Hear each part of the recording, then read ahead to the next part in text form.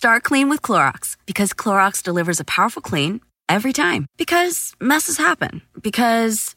Hey, listen. Remember how you told me to toss those takeout containers before we left for vacation? And you were like, I'm serious. If that leaks over the counter, it'll be a slimy abomination by the time I get back. And I was like, yeah, of course. Don't worry about it. I won't forget. Well... Ooh, yeah, that happens. So start clean with Clorox. Use Clorox products as directed. Rinse after use if in contact with food surface. Save big money and start your spring project with help from Menards. We offer a huge selection of bonnie plants, veggies, and herbs to plant at home and grow yourself. Right now, all 4.5-inch bonnie plants are on sale through May 5th. Head to the Menards Garden Center to get your garden growing and check out our weekly flyer on menards.com for all the great deals happening now. Save big money at Menards. Hello, and welcome to another episode of I Weigh with Jamila Jamil, a podcast against shame. I hope you're well. I'm in a good mood because I've had an extremely stupid 24 hours. And if you were following me on Instagram this week, you'll know what I mean, because I got to go to a film premiere. Very clear that I haven't been to one of those in over 2 years, and that I was extremely starstruck by everyone there, from all of my behaviour, including the vaguely disturbing video of me trying to just sniff a bit of the air near Keanu Reeves. Just because Keanu Reeves. I can't believe he was there. I can't believe I'm in a film with him. It's an animated film. It's called The League of Super Pets. It's part of the DC universe. I play Wonder Woman, and it is so fun. And I got to meet Keanu and have selfies with Keanu, and he's so good and so great. And I got to meet The Rock for the second time in my life. The first time I met him was 14 years ago.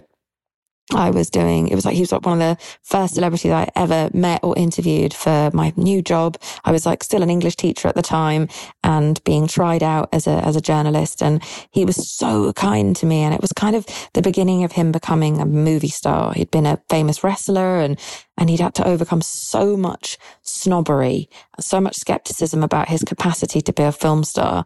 And so he was kind of breaking through at the time. And it's been so amazing to watch from afar, because I never got to meet him again, how he has absolutely obliterated any skepticism whatsoever. And he's like the last of the great movie stars now. He's one of the biggest stars in the world, and he's done it without ever becoming a dick, without ever abusing his power. He's such an unproblematic fave. We all have, especially me, so much to learn from the way he carries himself and how he uses how big and powerful he is, not to make other people feel small, but to make them feel as big as him. He's just pumping everyone up around him. And I got to see him again last night at the premiere, and I couldn't believe that I'd gone from having a 3-minute interview with him where he agreed to arm wrestle me, which obviously I won, to now 14 years later, I mean, beyond my wildest imagination, starring opposite him in a film. That's so stupid. It's too stupid to even deal with. And so, yeah, I fanned out really hard at him, at Keanu, at Vanessa Bayer, who's also in this. The cast is wild. Kevin Hart, Olivia Wilde, Mark Maron, John Krasinski. I'm sure I'm leaving. Diego Luna, so great. Everyone in this is so great. And then me. Why am I there? They're all A-list, and I feel like I'm more on like the way list. So I went full competition winner. And if you saw my Instagram this week, you'll get it. You saw it. You're a little bit maybe embarrassed for me. That's cool. But I made a decision, guys. Before I stepped onto that red carpet, I went to my inner 13-year-old self and I said, this day is for you, kiddo, because you had a shit time as a child. And so just let your freak flag fly. And boy, did I. And I embodied everything proudly that I always tell you to do, which is when you feel like an imposter, and I literally was an imposter. Come on, what the fuck was I doing there? Don't allow it to make you feel bad or unwelcome or insecure. Treat it like you have crashed a wedding and you are there to get as much cake and free shit as possible. That's what I did. I really walked the walk yesterday, guys. For better or worse, I was my truest, most authentic, imposter proud self. And I think it's the only time I've ever really, truly had that much fun on a red carpet. I really want to spend time reconnecting with my inner child more and allowing myself to be as silly as possible in such a stupid, self-serious, pretentious nonsense industry. So expect to see more of that, expect to hear more about that sort of stuff. I'm really sorry. I get it if you abandoned me, but I had a fucking blast. And, got to kind of sniff Keanu, and he smells like dignity and goodwill and grace. None of which I smell like, I'm sure. I just sort of smell of old cake. Anyway, that's how my week was. I haven't looked at the news in 24 hours, which is probably why I'm in a good mood right now. And so I just wanted to share that with you and tell you I love you, because I don't think I would have gotten to a place of that authenticity without the help of this podcast and this podcast community and all the messages and the letters that you write me. I feel like we are all on a journey to our truest selves together via some of the excellent guests and via the work that you guys are all doing on your own away from this. And today's guest is absolutely no exception. I think that she is someone we can all learn so much from. Her name is Sofie Hagen, and she's truly the greatest joy on the internet. One of the funniest people I've seen on stage, off stage, on TikTok. You should go and find everything that she does and says and tweets and writes. And you should listen to her podcast, Bad People. And it's just so unpretentious, so thrillingly authentic and honest, and taking everyone on her learning journey and taking everyone through her very, very personal experiences. And I think just represents something that I find so loving and frank and progressive. She's not a punitive person. She's made her own mistakes and owns them all and is here to make herself better and invite as many people along the ride as possible, which I think resonates a lot with me. And we talk about a lot of varied things and her mental health and her experience with her body as a fat person.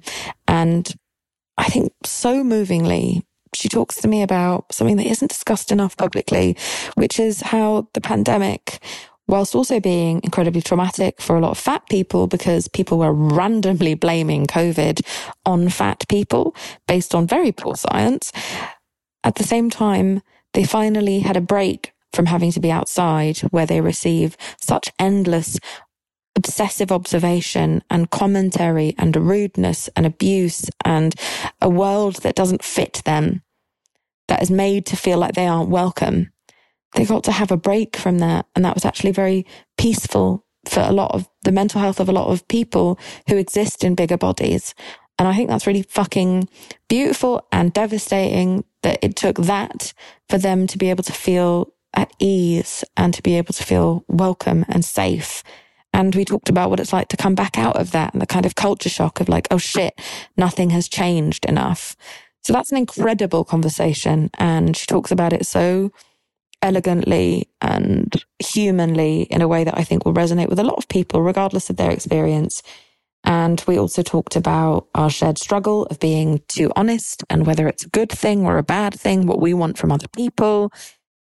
We talk about the world at large. She's extraordinary when it comes to not only her own inner reflection, but also her observations around the world. And it's what makes her a great stand-up and a great voice of our generation. So please enjoy the excellent Sofie Hagen. I love her so much.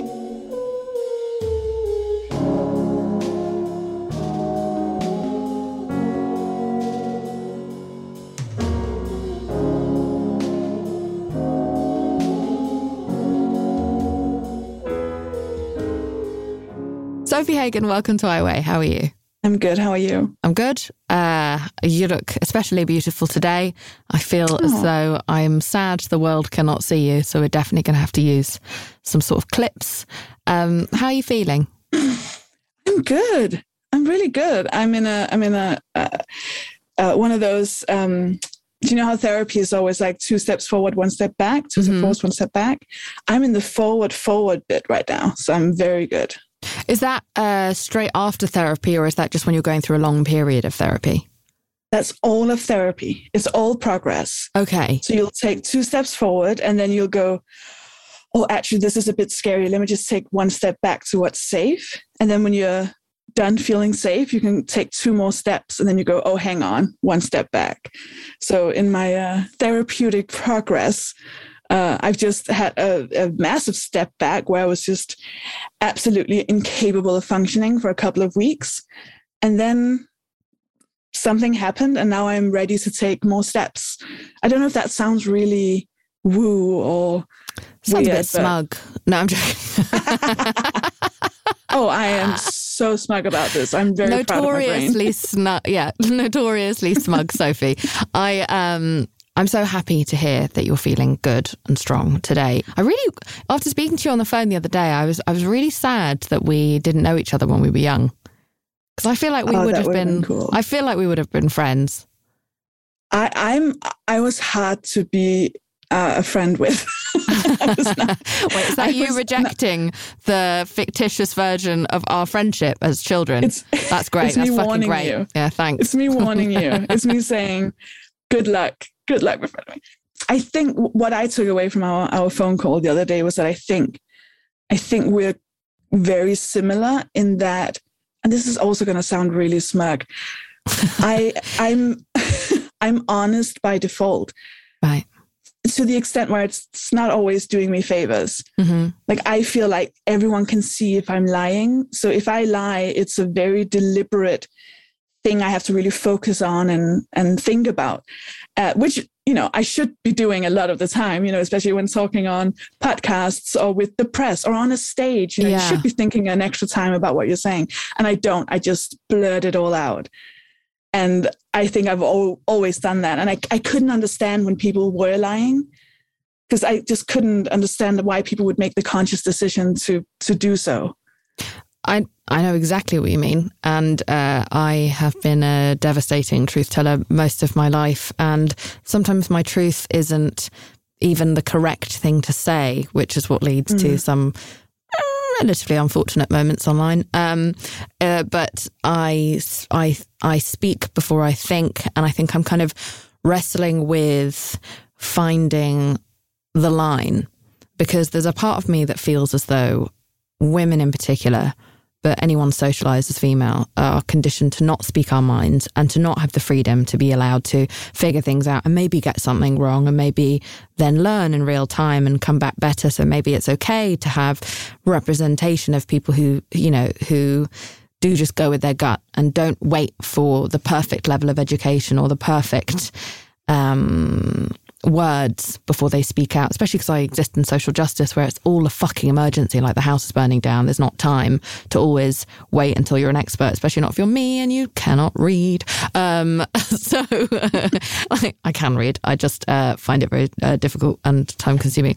But what I was going to say is that, so finding that line between like making sure that I'm not oppressing myself, but also not causing a huge amount of unnecessary mess and chaos to other people. Well, can I ask you, does it work the other way for you as well? Would you also prefer the truth to be told to you quite directly? Oh, I'm almost aroused by blunt, truth. I personally cannot bear small talk. I cannot bear pussyfooting around shit. I cannot handle anything, and I can sense it immediately. I cannot stand disingenuousness. And I don't mean it in a judgmental way, as in I start to actually panic. And it's some of the only times that I feel really genuinely anxious. And if I think someone's lying to me about anything, especially about me, I immediately just want to shut down and push them away. I don't even want to attack. I just feel deeply unsafe. And so all of my friends are terrifying truth tellers and extremely blunt towards me. And I think that's been really good, especially considering I've had this glitzy career full of bullshit. And so I was desperately in need of people who would keep me extremely grounded, and they have. So I think that creates a bit of a problem for me, because I love blunt honesty, even if it's on the cusp of rude or is rude. And I think because of that, it's taken me most of my life to understand that other people do not feel the same way. And I feel like you and I both have a big obsession with what is fair and what is right and what is truthful and just. And so I think because we're so obsessed, both of us, with the pursuit of that moment, of that connection with someone where the absolute most utmost truth has been exposed, I think that it can distract us from, you know, societal norms. And while I think a lot of societal norms are bullshit and lie and oppression and respectability politics and often mean that really important things don't get said and people don't get the help that they need, there is as we said earlier, there's a balance of timing. I don't know if it's especially helpful, but something I've been doing that has been getting me slightly better results with people is to ask for their permission to tell them something extremely blunt. Yes. And also, I'm not good at phone calls. Right. I'm very good at voice notes and sending videos. So that's how I communicate with most of my friends when I don't see them in person, is voice notes, because I will listen to what they have to say. And then I will take a couple of minutes of thinking, you know, what state of mind are they in? How did they sound? What do I know about them? Okay, this is not the time for me to say, well, you fucked up, didn't you? This is a time for me to just listen and ask questions. Or, you know, that has really changed a lot, because once it's a phone call, I can get very into my own head, because I have CPTSD, and I'm still very much in a constant state of fight-flight mode, which essentially means that my entire nervous system constantly think that we're under threat. So there isn't a lot of excess energy to deal with what is essentially smaller things compared to, you know, being chased by a tiger. Stuff like, you know, giving an extra thought to people's emotional state. You know, if you're being chased by a tiger and someone's like, oh, I'm a bit sad about my boyfriend, you're not going to go, tell me about it. You're going to just scream, well, dump him then and keep running, right? And that's often where it comes from, because I don't have that space unless I really place myself in it. Because right. Is that getting better with therapy? Because I find that the clearer my head becomes, the easier it has become for me to become a more considerate person. And I do think that that's important. I really don't like it when people just go, that's just how it is. I do think we have to be malleable. One thing you've been speaking about recently is how much better you have felt in the last 2 years. Obviously, ebbs and flows. But because of the pandemic, you have been freed from society's like quite rampant and violent fat phobia. And it is something that I would really love to talk to you about. It's something that we haven't really spoken about on this podcast in this exact context. But the way you describe the peace that you and other friends who are fat have felt during the pandemic, in spite of the fact that online and in the news, there was a lot of attack of fat people saying they were more predisposed to get COVID and they were the cause of the fucking pandemic. Like, it became absolutely bonkers. We just went from group to group to group of just blame rather than looking at the government failing everyone miserably. But you were still, from not having to go outside, spared people's unsolicited opinions on you and your health and your size and the way that you look.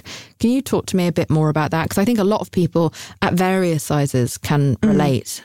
It was something I probably still feel irrationally a bit guilty about, because, and I think everyone who got anything positive from the experience of the pandemic and the lockdowns, we very much feel like we should not have been anything but horrified throughout the whole thing. And we also were that. Of course we were. But I found it interesting to see the reaction I had when the government started pretending that it was, not happening anymore. So they just opened the world. And I began having to go outside. And the difference, because I was, for a year, 2 years, I'd mostly been inside. I barely, I didn't go on public transportation. I didn't go out to eat. I didn't go to the theater. I didn't, fly anywhere. And I'd forgotten how it felt, because one thing is the comments. Of course, there are people shouting things in the street or people looking at you, or there's you say of course, but that's objectively fucking crazy. But yeah. Yes. Yeah, that's true. But that's also, I kind of prefer that to the other stuff where it's so subtle that you can't, it's not even visible to anyone, which is where it's, so for example, sitting down on the tube in London, and there's only a certain amount of seats that I can fit into, the ones at the very, very side of it, like the end, which is where you usually only sit if you're pregnant or have a disability or anything like that. So you already feel really bad about, taking up that space, because you're like, oh no, this is the only place I can sit. But there's also people would rather stand than sit next to you. And if they do sit next to you, there's either like an aggressive elbow in the side, because they kind of want to show that you shouldn't be taking up a bit more space. And there's the people being completely crammed together, but no one sits next to you. And the general feeling of not being welcome anywhere, walking through the streets, realizing that you can't fit into any of the clothes in any of these shops. You're not represented on any of the billboards. There's a constant like, can this chair hold me? Or should I not be sitting down? Or this chair has armrests. Okay, so I'm going to need to ask for a different chair. And it's this, you're constantly reminded that the world is not built for you and no one really wants you there. And then at the same time, there will be all these adverts about, the news about how fat people are the reason that the pandemic is there, or, the reason for everything evil in the world. So it's a lot of minuscule attacks. Yeah, it's death by 1,000 cuts. Yeah, I don't even expect thin people to notice these things. And even when it doesn't happen, there's the fear of it happening. So even if you go for a whole day and no one has shouted that you're a fat bitch and you should kill yourself, you still, like, when you walk past someone, you think, is this, oh, okay, no, he didn't shout. Okay, good. There's still even if you can fit into the seat, there's the moment of, or the anxiety around it, like, oh, will I get that seat, the one seat I can fit into, and all of those things weren't there when I was at home for 2 years, and that it made me realize how much time I spent leading up to leaving my house, just gathering myself and strengthening myself and going, okay, you can do this. And then how much time I spent after I've been outside on just calming my nervous system again. And like, whew, you survived. Let's just take a day where you don't do anything and where you just calm yourself down.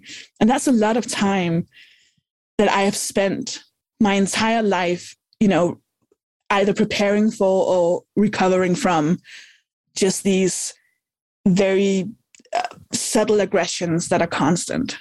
Yeah. I'm really, really sorry. And it's also, I'm sorry and I'm glad, because I think it's so shit when it becomes hyper-normalized to have to deal with these things. Like, there's something, because even if your brain has kind of processed this as normal, your body is never processing it as normal. Your body always understands you're under attack. So you're just internalizing all of this stuff, but carrying on and kind of just braving through it. And so it is really important that so much of the world, in many different ways, was able to see, oh, there's a different way of living. Like, even, I think, for a lot of women, being inside meant no longer feeling not just like pressured to look a certain way or do their fucking eyebrows or whatever, but to not feel scared of men. Those are the women who are lucky enough to not be locked in a house with a scary man. But for a lot of us, not having that daily fear, like, I remember being in the house and realizing, wow, I've gone a week without like having to do, what I talked about with you on the phone, like death maths of like, how am I going to get home safe today?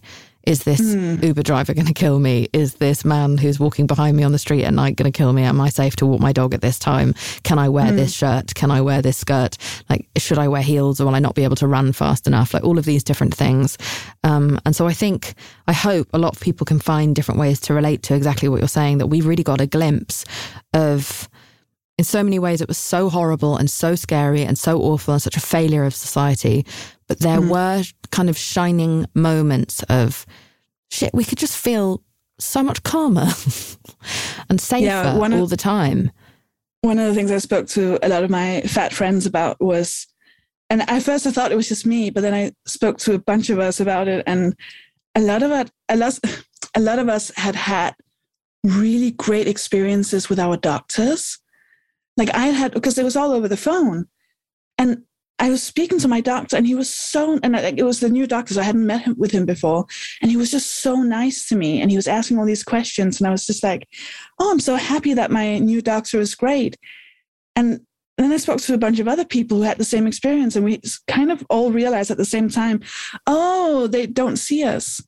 That's why they're so nice, And because again, of the rampant fat phobia in medicine. Mm-hmm. Yeah. Yeah. Because I've never had that with a doctor before. It's always I go in and say my finger hurts, and they're like, yeah, let's measure your BMI. It's always that. That is always the issue. And that was, it felt like the first time because I got a dog during lockdown as well. And the first time I took my dog to the vet, and they were so nice to him, and they were asking so many questions about him. And I was like, wow, is this what it's like being thin and going to the doctor? Fuck me. Is this what it's like being like a thin, white straight man going to the doctor? Like, do they then care and ask all these questions? It was very surreal. And and I understand. Of course, at the same time, you have all the fear because you're told, when you get the vaccine, you have to ask for a bigger needle because some of the needles don't actually work on fat people. And a lot of the people who give the vaccines haven't been informed about this. So suddenly you think, oh, but I just had the vaccine. Did that not work then? How can I? And there's no information. Because everything's your fault. And everything's, and everything is new. And then when I got the second shot, I said it to him. I said, hey, before you do anything, can we just check this thing about the needle? Because I don't know. And he was immediately like, oh, you're gorgeous. Don't worry about it. And I was like, no, this is not. I really could not care less about what you think is the way I look.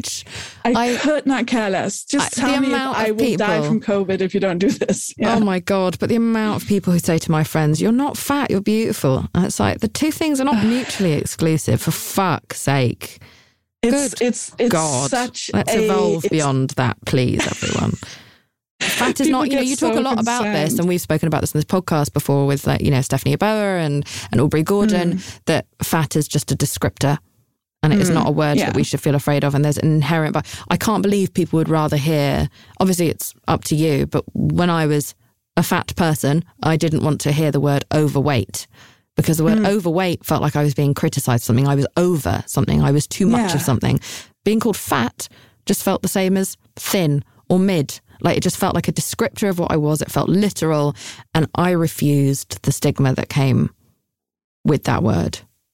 When did you never have a negative reaction to fat? I did as a child. Of course I did as a child, but once I became older and I got criticised for my weight on the front cover of magazines, it really just hit me. I was a radio DJ and I couldn't believe that it was it should never be anyone's business ever, but it's like, if you can't even see me, you just need to know that I'm thin over the airways, then that is so fucking fucked and terrifying. And none of my male colleagues, who were a lot of them the same size as me or bigger, none of them were subjected to this. So that's when I found like a deep love and appreciation of my body and a fight back that then led to my feeling really safe in that word and wanting to reclaim that word. But when I would say that publicly, it took a long time for that to be received well. Because a lot of people don't like it for very good reason, because it is used as a slur. But you are part of the movement reclaiming it. And I totally, for me, it wasn't even, there's so many layers to why it feels bad for so many people.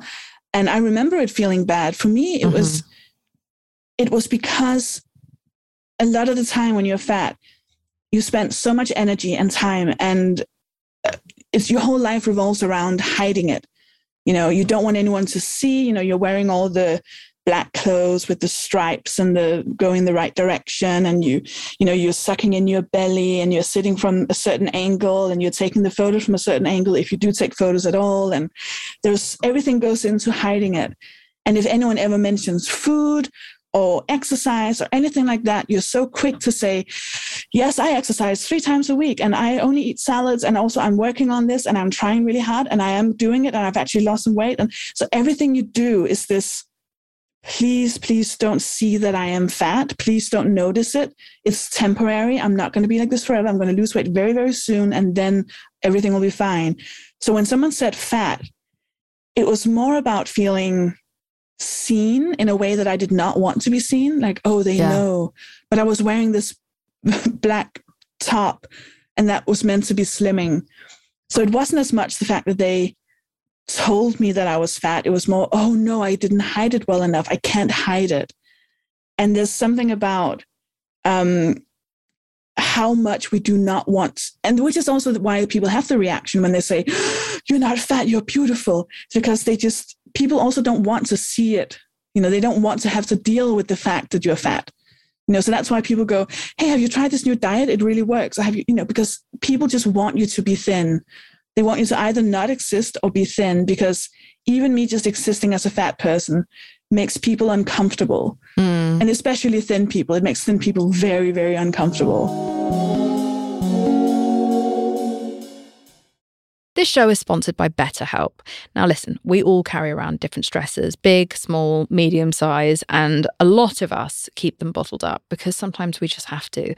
But doing that all of the time can really, really start to negatively impact your life. And I say that from experience. I'm British. We are told to never say how we're feeling about anything ever.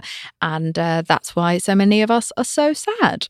Now, a way that I was able to remedy that was by having therapy, which was super helpful for me, not only because it's amazing to get things off your chest, but also all week, as you're bottling things up, because it's not always the time or place to say exactly how you feel, you're going to get that hour where you're able to get everything off your chest and say it exactly as you want to. And this therapist isn't going to take it personally, and they're not going to hold it against you or throw it back in your face during an argument over dinner next week. You just have this complete freedom. Honestly, I think everyone should have therapy, regardless of whether they think they need it, because it's so amazing to have a confidant. It's a journal that talks back to you and helps you with all of your problems. I think therapy is just a safe space to get everything off your chest, to figure out how to work through whatever's weighing you down. And if you're thinking of starting therapy, then maybe you should give BetterHelp a try. It's entirely online. It's designed to be super convenient, flexible, and suited to your schedule. All you have to do is fill out a brief questionnaire to get matched with a licensed therapist, and then you can switch therapists if you don't like them anytime for no additional charge. Get it off your chest with BetterHelp. Visit betterhelp.com/iweigh today to get 10% off your first month. That's BetterHelp, HELP.com/iweigh. Start clean with Clorox, because Clorox delivers a powerful clean every time. Because messes happen. Because the charcoal mask. Great, because why would I put that on my face when I could drop it in my sink? This is what I get for multitasking. Ugh, why is charcoal so sticky? Hello? Hey, Janice. I am so sorry. I thought I was on mute. No, we don't need to reschedule. I'll just stay off camera. Ooh, yeah, that happens. So start clean with Clorox. Use Clorox products as directed. Save big money and start your spring project with help from Menards. We offer a huge selection of body plants, veggies, and herbs to plant at home and grow yourself. Right now, all 4.5-inch Bonnie plants are on sale through May 5th. Head to the Menards Garden Center to get your garden growing and check out our weekly flyer on menards.com for all the great deals happening now. Save big money at Menards.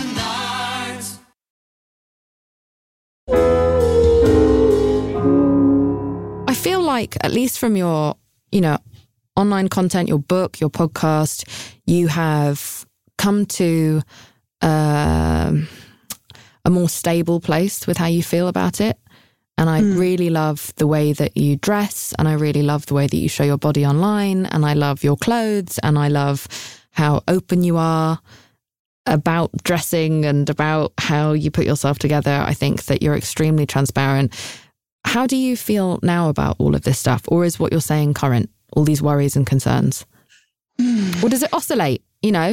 Not everything has to be a perfect fucking victory story. I'm just curious, because there's so much toxic positivity out there where now And I think it's rooted in something wonderful, but there's so much of kind of like, accept yourself, queen. Like, love yourself at any size. And then you feel like, oh, fuck, well, if I don't love myself, I'm a bad feminist, or I'm fat phobic and I'm failing again. And so there's another thing you're failing at. So I was just wondering. We went from being not good enough at being thin to not being good enough at loving ourselves when we're fat. You know, there's always something we can't be good enough at. I generally don't think that much about my body. Mm-hmm. Yesterday, do you know, have you had Substantia Jones on your podcast? No. From the Adipositivity Project? No. Oh, she's this incredible photographer who has taken nude photos of fat people for so many years. And it's almost like a rite of passage. You know, if you're fat, especially if you're a fat activist, you have your nude photo taken by her. And I did that last month, and it was released yesterday. I saw the picture and I went and looked at it's beautiful, isn't it? Yeah. The photos are so beautiful. It's gorgeous. So when you're asking me this today, it's like, well, yesterday was the first time like it was all out there, you know? It was the exact opposite of what I have been trying to do the first 20 years of my life, which is try to hide away and not show anything at all.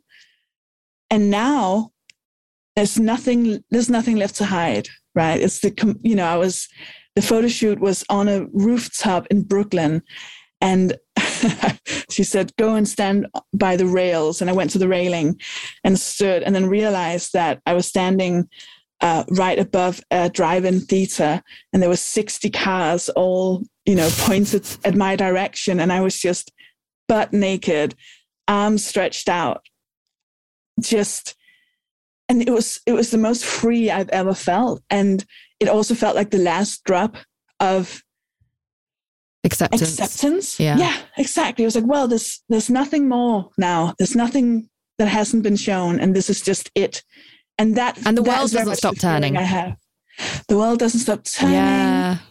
I have not died because of it. You weren't randomly struck by lightning. Yeah, I was just... It's amazing. And that's very much the feeling I have right now. It's like, this is it. You know, this is how I look. I'm never going to be thin. I'm never going to try to be thin. I just look like this. And whenever it is a problem for me and whenever it feels bad, it is because of, you know, not being able to travel because I can't always afford 2 seats on the plane. It's not being able to go and see my favorite musicals unless I get that one of those 6 seats that I can fit into. It's just the limitations, or, you know, the very human things of you have a crush on someone and in the back of your head you go, would they though?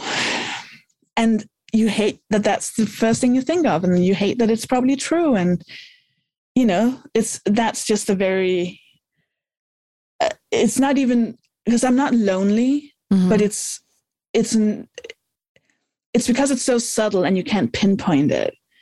And then you have these, like, you see how the other people live, and you kind of know you're being excluded from something. Sound like the Little Mermaid. Yeah. Well, it's more like Ursula, isn't it?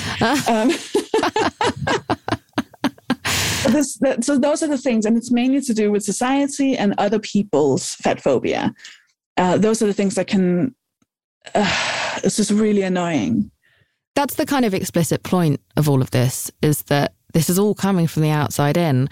When you're standing feeling beautiful and powerful with a very accepting artist who's making you feel gorgeous, you feel great. And when you are speaking to a doctor over the phone and getting the treatment that you actually need, rather than just being given a keto plan and no pills or no scans, you know, which when you and I spoke on the phone, I told you that, you know, a few of my friends have almost died because weight loss has been the prescription for some really, really serious shit that was going on in their body, especially their reproductive systems. And when you get to exist in your home and you don't get hurled abuse at, or you don't have to make difficult phone calls like the one that you put on TikTok that went viral, which I loved so much, of you phoning an airline. And I'd never seen anyone do that before. and asked them for 2 seats. And when they asked you why you need 2 seats just for one name, you explained that it was your size. And you were met with a very neutral and like professional response. And you didn't care at all. And there was such a like subtle but like deep relief in your eyes on that video. But I fucking love that you put that on the internet, because we don't have enough things like that. We don't think about the phone calls that people have to make and the things that they have to ask about and the positions they have to put themselves in just to accommodate basic fucking comfort. It's something that I've spoken about on the podcast, I think, with Aubrey Gordon, was ways in which, you know, mates can be more of a support. Is sometimes the ultimate is that we live in a world where no one feels ashamed about having to ask for an extra thing. And I think people with disabilities also face the same kind of shame that shouldn't exist. But as friends, if you're booking a restaurant, you call the fucking restaurant and make sure that the chairs are big enough or strong enough or whatever, or there's 2 chairs available. If you're booking a holiday, you maybe have that conversation so that in case the person on the other end of the line is a fucking cunt, then your friend isn't going to have to deal with their ignorance. Like, there are ways that, and I don't know if you agree, but that's just where I was going with Aubrey, that there are ways that we could like not shield, but just step in and support. You won't find anything where I don't agree with Aubrey. Yes, I know. Aubrey is God. And if I didn't, I would change my mind so that I did agree with Aubrey. I honestly just want to change my name so I could be Aubrey. Like, I'm obsessed. I wish I was Aubrey. Yeah, go on. It's funny because my instinctual reaction to that was, I'd be fine if they just acknowledged that it was a thing. And your I was friends. like, oh, wow, I'm really settling. Well, my friends who aren't fat themselves, at least, right? Yeah. You know, it's not even that they're expecting me to make the phone call. It's that they don't even know the phone call has to be made. And I was just realizing, oh yeah, that would feel amazing if they were like, oh, do you need a specific seat? Or can you, even if they were like, oh, can you check the seats for this restaurant where we're going? Even just the acknowledgement that I need something extra would have been such a relief. Because one of the other things that are about, calling the airline and those things, what was going through my mind when I was telling this customer service person that I needed 2 seats, and when he asked why. So my words would be, oh, I'm fat, so I need 2 seats. But then I go, because I've said that before when asking at an airport, I asked if they had a seat with a free seat next to it. And I was just like, oh, because I'm fat. And the woman started crying because she was, I don't know, sad for me. I don't know. Fuck me. And then I had to sort of, oh, no, it's okay. And then it became a lot about her and, and I get it. And then so then I began faking shame so that they wouldn't feel as bad. So then I would be like, oh, I'm sorry. It's just that I'm just a bit big. And, so that they would feel, so that they wouldn't be as shocked or so, they would, I don't know. You would draw in their empathy for you rather than them make it about themselves. Right. Yeah, just to sort of not scare them. I don't know. It basically becomes all about them and their feelings. And that thin feelings can be some of the most fragile feelings in the world.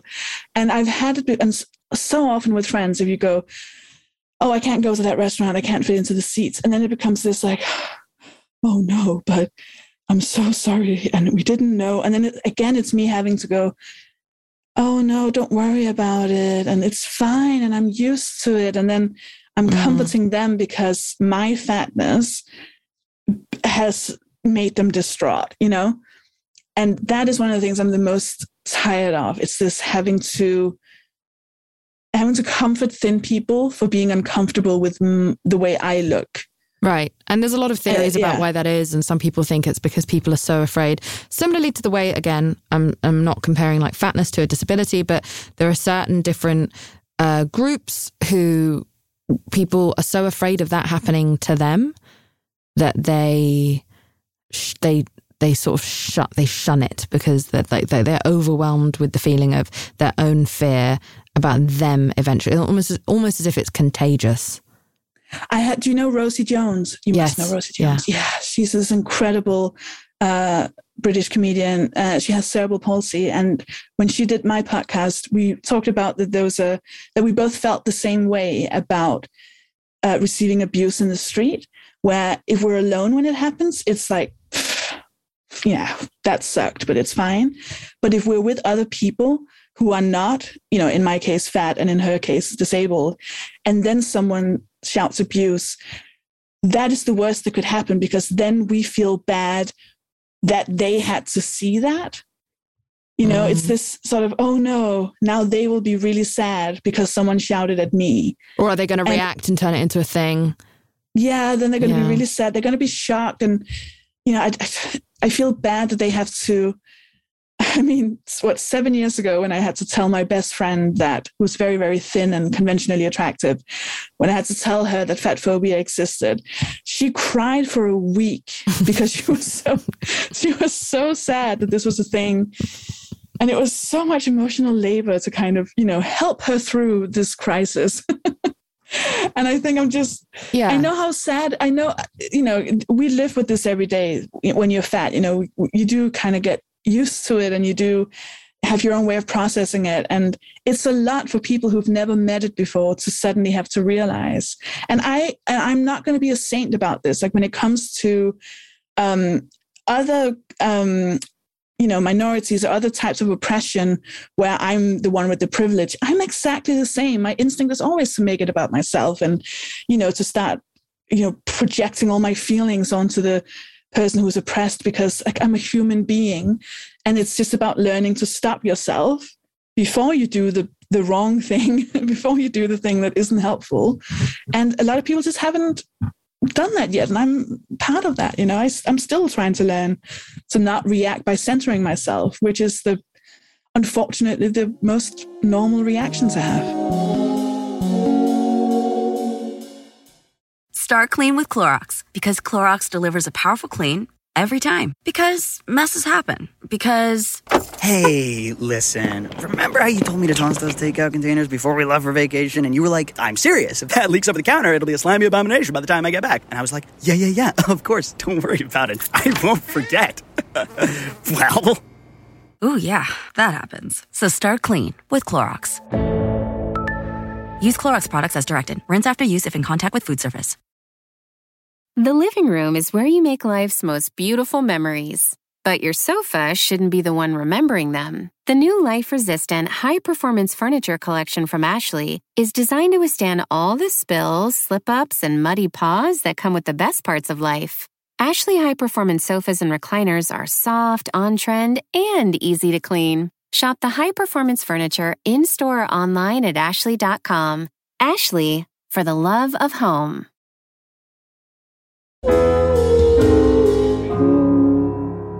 Post that photo shoot and post-pandemic, you are feeling in a stronger, more neutral place about your body. But you hoped during the pandemic that that feeling of safety could be what we go back into with the world. Do you feel as though we have improved at all? No. No. No, I don't think so. I think, and I know that's the only reason I ask. No.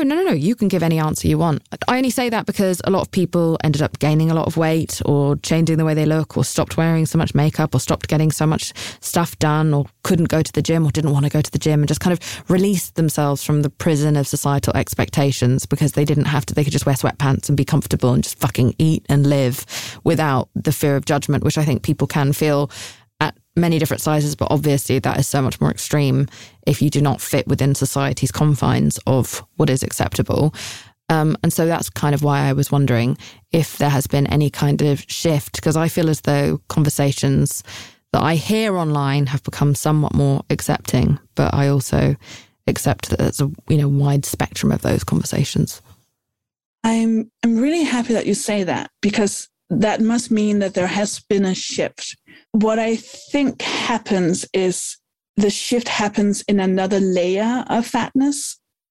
I think it's sort of the same as body positivity, where it's been really, really good up until a certain size.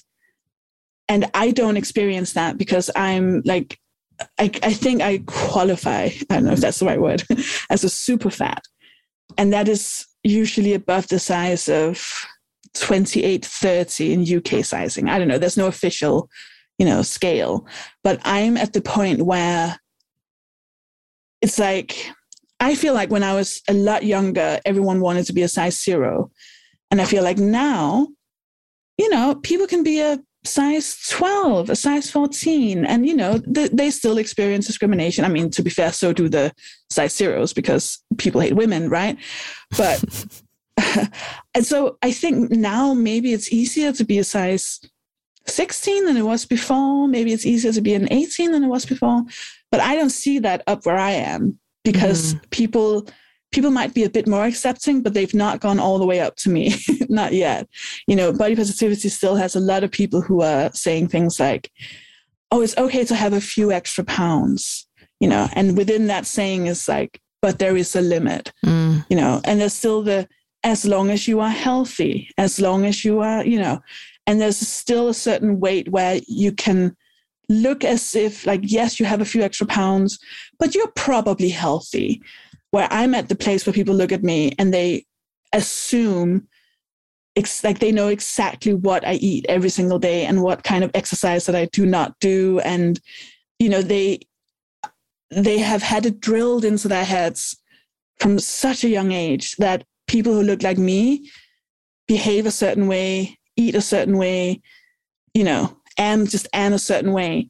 Yeah, you said that even you used to associate fat with lazy or all these kind of different things. Like lazy, you had your own unintelligent, all of the classics, we're either hypersexualized in like, we're sexually aggressive or we're completely non-sexual, we just don't even have a sex drive. And, they're all the, you're bad, you're desperate, you're lonely, there's so many stereotypes surrounding fatness and that people just have those, People just still have those associations. And maybe that's changing, for lower weights, but I'm not seeing that at my level, not yet. There's still a long way to go. And I think it's important to have this conversation because, as I said earlier, there's so much toxic positivity that we don't get to have these conversations with people. And a lot of people aren't even visible, either because they've been erased or they don't choose to make themselves visible because it's fucking intense. I know that you've dealt with some serious trolling. And I really appreciate you being willing to put yourself out there as a voice for this incredibly important discussion. And sometimes we're not always at the happy ending of society. I'd say we almost never are when it comes to our society. But it's really important to have this conversation to remind people that this is still happening and that you don't get to decide when the cutoff is that people are afforded humanity. But also, and this is just a very personal thing, but I'm weirdly being quite self-reflectively happy about, like, had this been 3 years ago, maybe 4 years ago, I would have felt really angry right now. I would have felt angry that someone else were benefiting from this thing. And my reply would have been a lot. Wait. When you say that, you're talking about the fact that there are people who benefit from the diet culture and who benefit from. No, I would have been like, I'm trying to see if I can channel my old self. I would have been like, well, I don't care. It's easier for some people because it's still not easy for all people. I would have gone that route. And I was just realizing that when you told me that it seems like there's a more accepting tone, I thought, oh, that's so good. I'm so happy about that.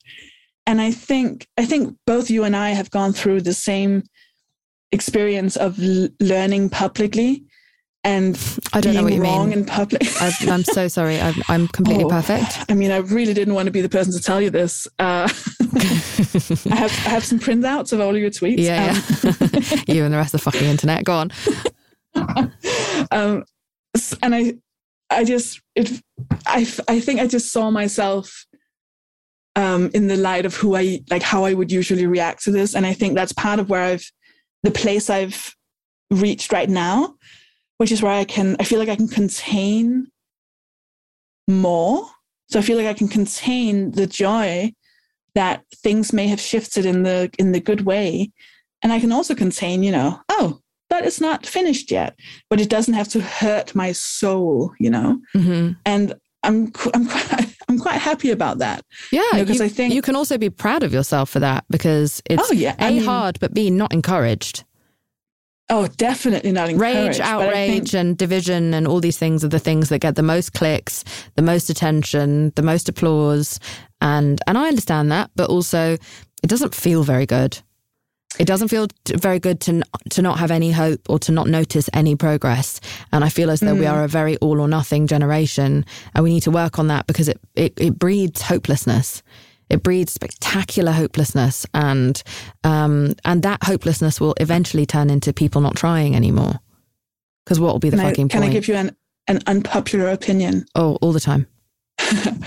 I think, no, I don't think. I'm pretty sure there is a lot of people who are very traumatized, understandably so, who cannot make the distinction between personal trauma and activism, and who get it mixed up in a way that is understandable and to an extent also very okay. It's not about policing emotions or anything like that.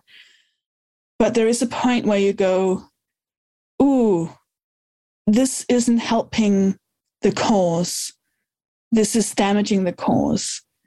So, for example, the cis people who think that they're helping me or non-binary people by attacking anyone who uses my pronoun she, and they're doing it so aggressively that it's very clearly them getting something out of it emotionally.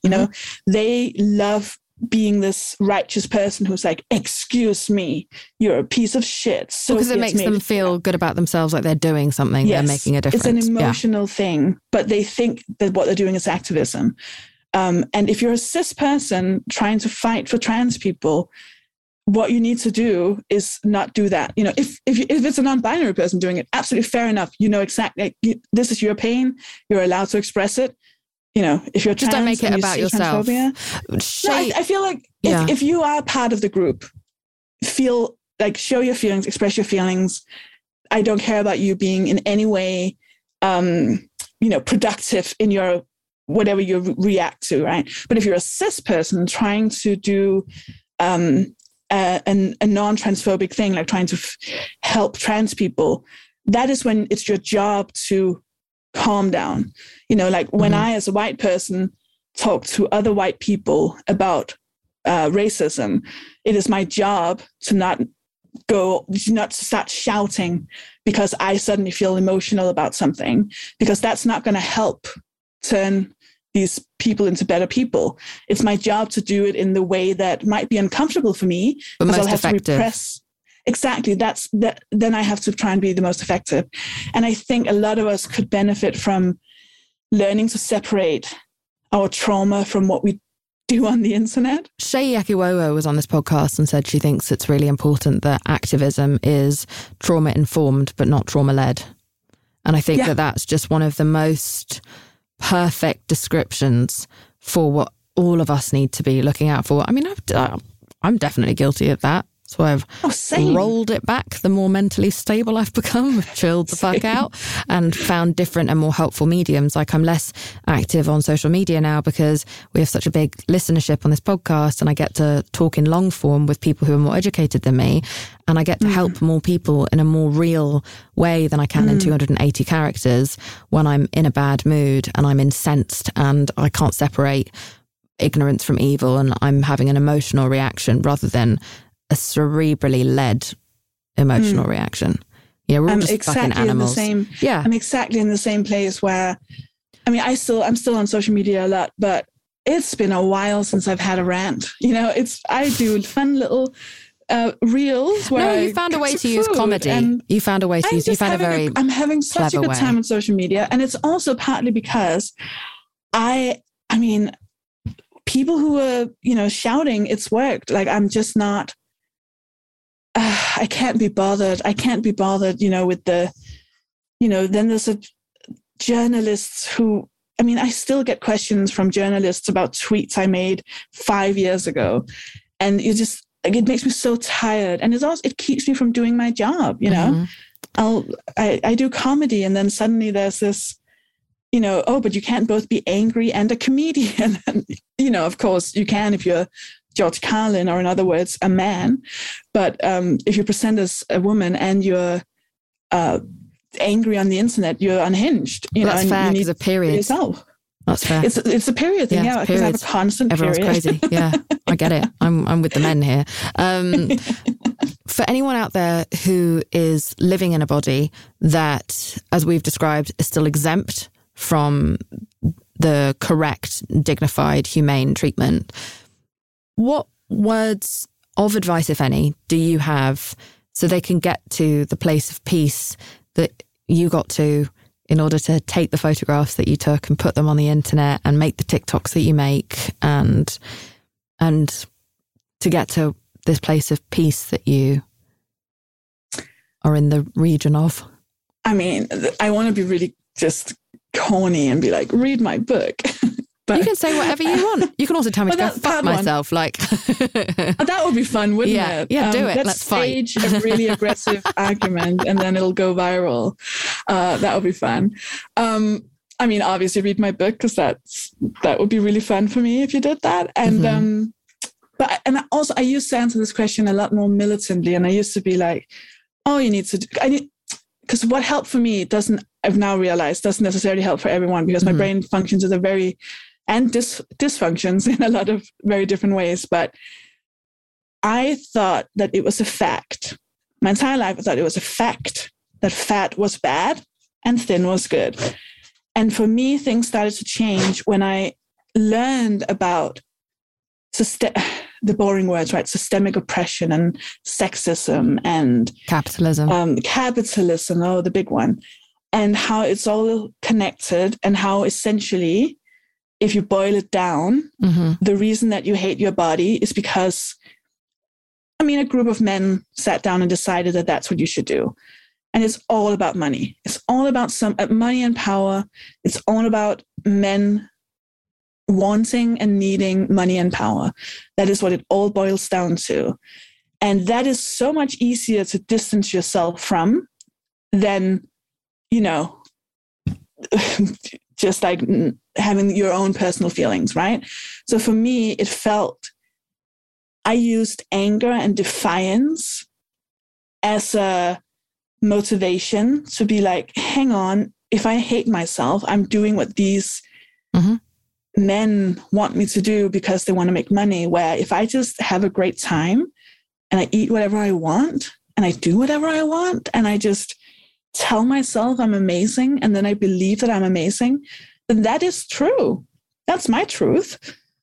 That's not less true than someone who thinks the truth is that I'm disgusting. And it was true when you were locked inside, so it doesn't get to be untrue just because you're faced with other people's fucking behavior. Yeah, and that's great. If you want to get really, go on, it was true put the tin hat on. Yeah, no, it was true when I was a tiny baby. When exactly. we were tiny babies and we came out and we had a little chubby stomach, we were adorable and beautiful and perfect. And there's at no point did that change unless, you became a Tory. But again, nothing to do with looks. I'm so glad you said that. I'm so fucking angry at the Tories. How could you not be? I really appreciate you. I feel a lot of the same things. We talk about it a lot on this podcast, that there is a joy to the revolution of self-acceptance, because it means that you don't buy things because you feel sad. You buy things when you want them, or you buy less things and you just have a nice time. As I've learned, the more and more I've managed to conquer this stuff. Before you go, Sophie, will you please tell me, what do you weigh? I have spent my entire life running away from my weight. And I weigh, I think, 152 or 3 kilos. And that's a neutral fact. And that's how much I weigh. And that's the answer to the question, right? Yeah. You know what I mean?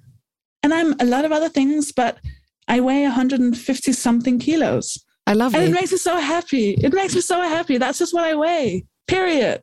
There's no need to like, you know. No need to hide from it, run from it anymore. Yeah, that's what I weigh. I appreciate the freedom in the way that your face looks as you say that and the way that you smile. It makes me really happy. Thank you so much. You've been a joy and I can't wait to talk to you again. Same, C's. Thank you so much for listening to this week's episode. I Weigh with Jameela Jamil is produced and researched by myself, Jameela Jamil, Erin Finnegan, and Kimmy Gregory.